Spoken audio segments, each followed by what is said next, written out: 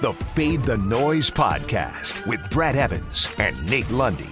Place your bets. Brad the Big Noise Evans here, joined by the good sir Nathaniel Lundy. This is the Fade the Noise podcast. And Lundy, I was at half-mast pretty much the entire week, and I was in Canton, Ohio for the Kings Classic Draft. A lot of drunken revelry that took place in that wonderful city. I had a couple of craptastic drafts, one salary cap / auction, one 14-team snake. You probably heard the coverage on Sirius XM, and you're probably one of the people that was just raking me over the coals on social media based on my perceived draft performance.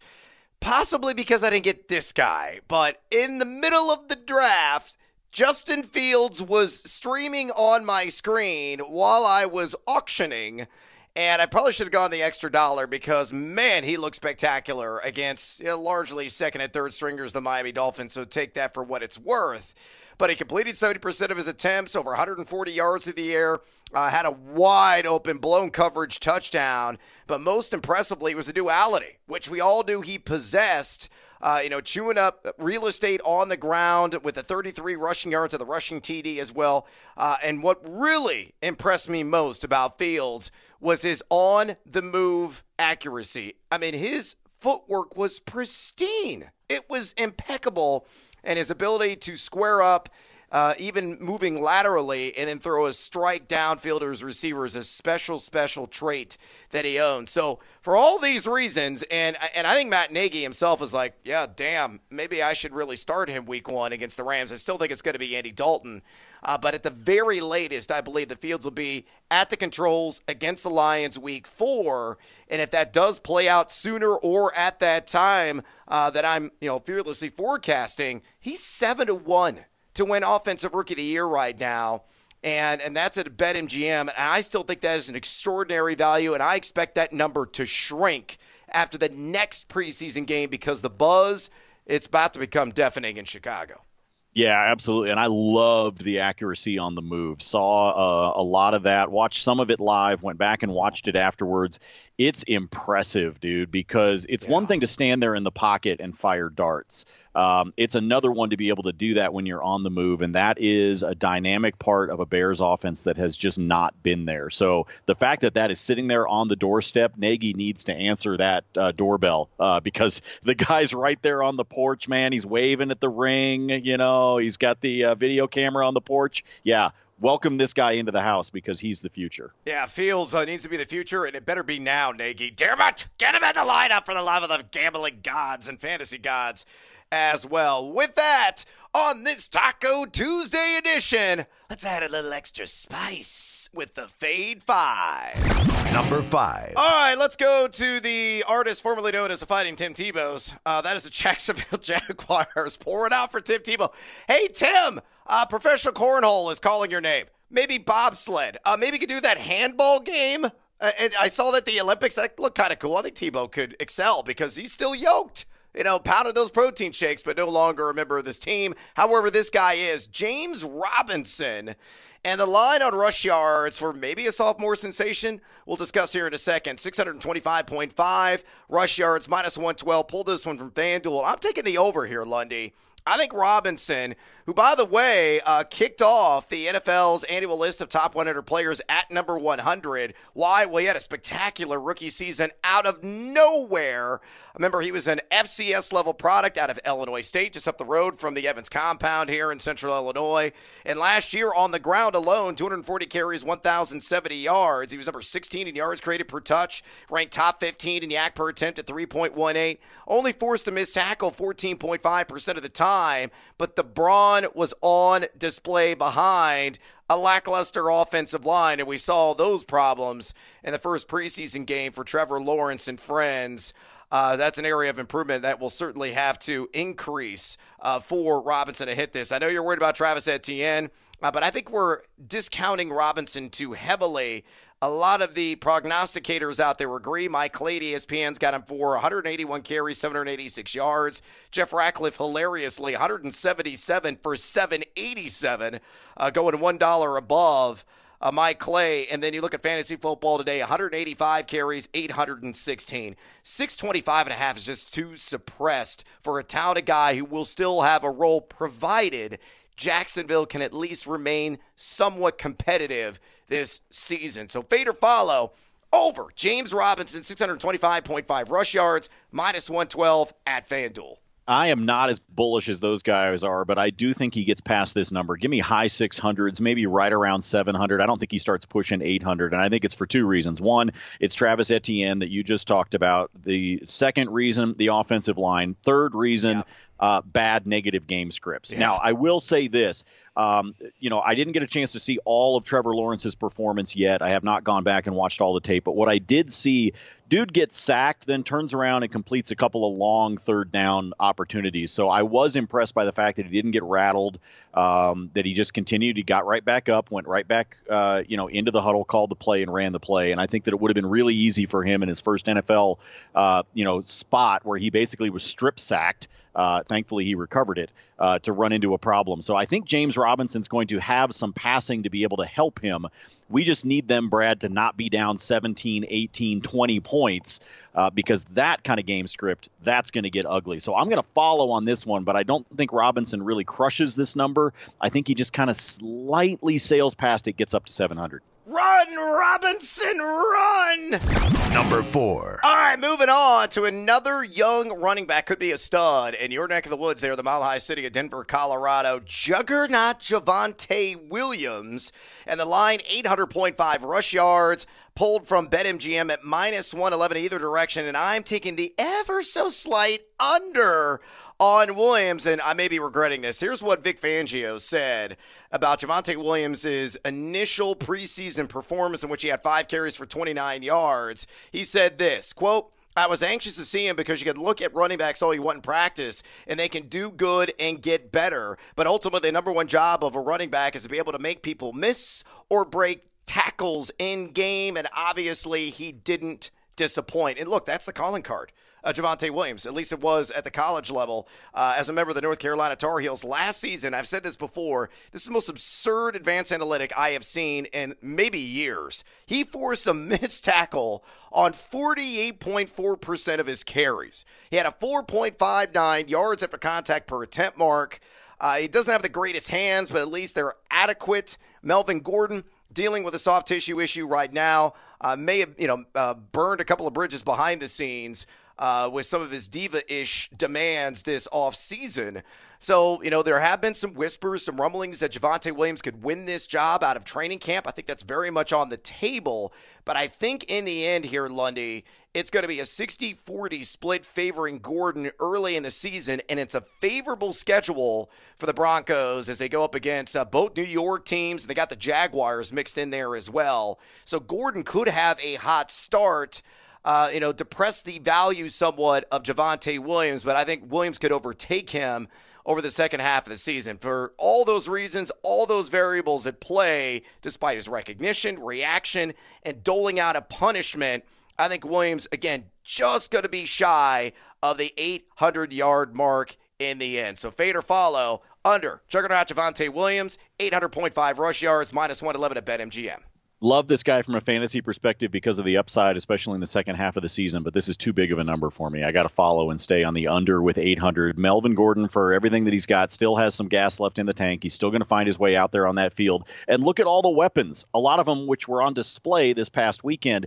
I mean, whether it's Bridgewater, Lockwater, I don't know, maybe we just put the two of them together. You make one quarterback. Yeah. There are weapons on that field that are going to be catching the ball for them. They're going to try to pass the ball. I know Fangio's talked about being balanced. I know Pat Shurmur, the offensive coordinator, has talked about trying to be balanced and run the ball as much as they can. But I just feel like Williams is going to stay underneath this number because I think he's going to ramp up over the course of the season. And by the time he does have the majority of the carries, which I do fully expect by the second half, I think by the time he's got that, he's going to be too far down to be able to catch this number. By the way, submit your vote now on the over the under because this is the subject of today's poll question. Again, over under Javonte Williams, 800.5 rush yards. Submit your vote, add a comment, and we will share your 2 cents at the end of the pod today.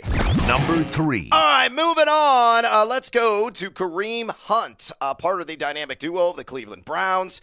And I'm going to go back to the over, and I may have to break out the sledgehammer on this one, Lundy, because the line at Bet Rivers is soft. I mean marshmallow soft. 600.5 rush yards. That's it. You compare it to some of the other books that are out there, like DraftKings, like FanDuel, BetMGM. They're all 650 plus for Kareem Hunt. So you might want to jump on this opportunity again at minus 110. So you're not, overpaying on the juice. Now, last season on 48.7% of the opportunity share, 198 carries, Hunt went for 841 on the ground. But remember, Nick Chubb missed a handful of games due to a knee injury, and he is back and at full strength. Still, Hunt on a per touch basis, outstanding. Number 6 in yards created per touch. 3.18 yak per attempt. That was RB13, tied with the aforementioned James Robinson. Forced a missed tackle 17.7% of the time. And if you look across the board, there are some variances and disagreements among experts in what Hunt will do this season. Mike Clay's got him projected for 587. Ratcliffe at 628. In fantasy football today, the most aggressive at 742. We know the MO of Kevin Stefanski and this Cleveland Browns offense. It's run early, it's run often, ball control behind that brutalizing offensive line. And I think Hunt will get enough work to get him around 650 to 700 rush yards in the end. So fade or follow, Kareem Hunt over 600.5 rush yards, minus 110 at Bet Rivers. I will take the over at 600, but I ain't touching it if we're talking about 650 or whatever some of the other books have. This is the shop around, right? You got to find the best options you can for your dollars. Your best option here is to take the over on the 600. I think he's going to just barely creep over this, which is why, something that sits at 625 maybe by the end of the season, which is why the 650 makes me nervous, because all it takes is one breakaway run week 17 randomly for him to be able to get up over this number. But 600, I'm okay with that. Stick around for our top plays in Major League Baseball. Plus, you guessed it, bonus time. Number 2. All right, Lundy, let's go to the diamond, and one in which the eyes had popped out of my sockets in pure shock this morning as I fired up the old geek machine and was sorting through all the various sportsbook offerings, because this doesn't make any sense. Cincinnati on the run line against the Chicago Cubs at plus odds. Excuse me? Baking powder? What? The Cubs have lost 12 consecutive games. They have dropped 17 of their last 19. They got their asses handed to them again yesterday. I think they've given up 28 runs over their last 2 contests, and it's plus odds for Cincinnati to win by 2 or more runs at home? Again, it doesn't really add up. We got Kyle Hendricks on the bump going up against Vladimir Gutierrez. And you look at Hendricks, he's got a 5.23 ERA and a couple of starts this season against the Reds. And since the All-Star break, so over his last 5 starts, a 6.18 ERA. So he's struggling right now with his command. Vladimir Gutierrez, the polar opposite. 2.38 ERA and a couple of turns against the Cubbies this season. And over his last 3 starts, 1.42 ERA. Am I missing something here? Fade or follow the Reds to cover the run line, I feel, with ease against my AAA affiliate on the north side, and the Cubs, again, plus 120, and I grabbed this one at DraftKings. Brad, the most disappointing thing out of the weekend was that I was in your fine state of Illinois, and of course, because of Illinois' backwards regulations, that's right. I couldn't do any betting because, man, did I want to be betting against the Cubs in every possible way. Yes, you jump on this one with the odds that are in your favor, and you jump on this one because, for crying out loud, people, I mean, they're barely AAA, Brad. They might be a AA team at this point. So you should be doing all the bets that you possibly can against the Cubs. But yes, Cincy on the run line, sign me up. Fade the living daylights out of the Myrtle Beach Cubs. Number 1. All right, last and certainly not least, let's go back to a well that we've drank from, and it's been quite refreshing and satisfying consistently this season, and that is betting the over on Logan Webb strikeouts. Now, it's an aggressive line, heavily juiced at BetMGM at minus 167. But if you slap that together with the Reds just to win on the money line, again, the Cubs have lost 12 in a row, so odds are pretty strong that the Reds are going to win this game. And the way that Gutierrez is pitching, again, it's certainly in favor for them. It's at plus 163, Lundy. And that's what I'm going to do here. Why do we love Logan Webb? And I know you're going to follow me on this one. The over 4.5 strikeouts against the Mets. Well, he's been over this. And 4 of his last 5 grips of the seams. 1.58 home ERA on the season, in which he has struck out 45 and 40 innings pitched. The Mets right now are really struggling to apply bat to ball. Just a 640 OPS in the month of August, though they're middle of the pack in strikeout rate over the last 30 days. So fade or follow, Logan Webb over 4.5 strikeouts against the Metropolitans. And again, pair that together with the Reds on the money line, and that is a cool plus 163. You said 163? Oh, yep.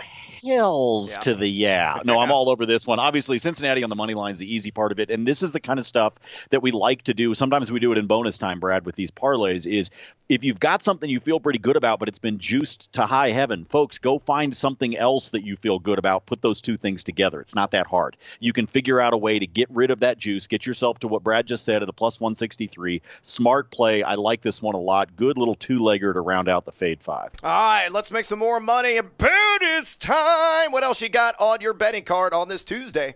Well, speaking of trying to get rid of the juice, Brad, on the money line tonight, the Dodgers are a minus 320. Yeah, minus 320, folks. That's how heavily favored they are in the game tonight against the Pirates. So I'm putting together the Dodgers on the money line. Give me the aforementioned San Francisco Giants. You were just talking about Mr. Webb. I will take the Giants. And because they're at home with Herman Marquez on the mound, I will take the Rockies on the run line, which puts them at a plus 1.5 to keep things tight against the Padres. They had a walk-off last night. Put all those together. 2, 4, 6, 8, plus 246, my friend. Ooh, yeah, get seduced by that juice. Ooh, that is triggering the old salivary glands, Lundy, and so is this wager.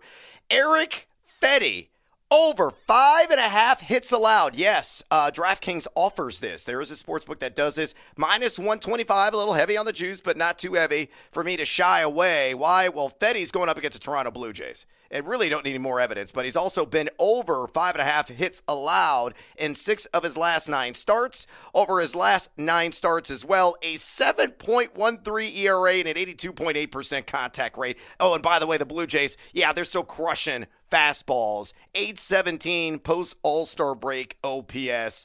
I think that one is low-hanging fruit. And let's correlate, shall we? Teoscar Hernandez gets an RBI in this game for the Jays at plus 120.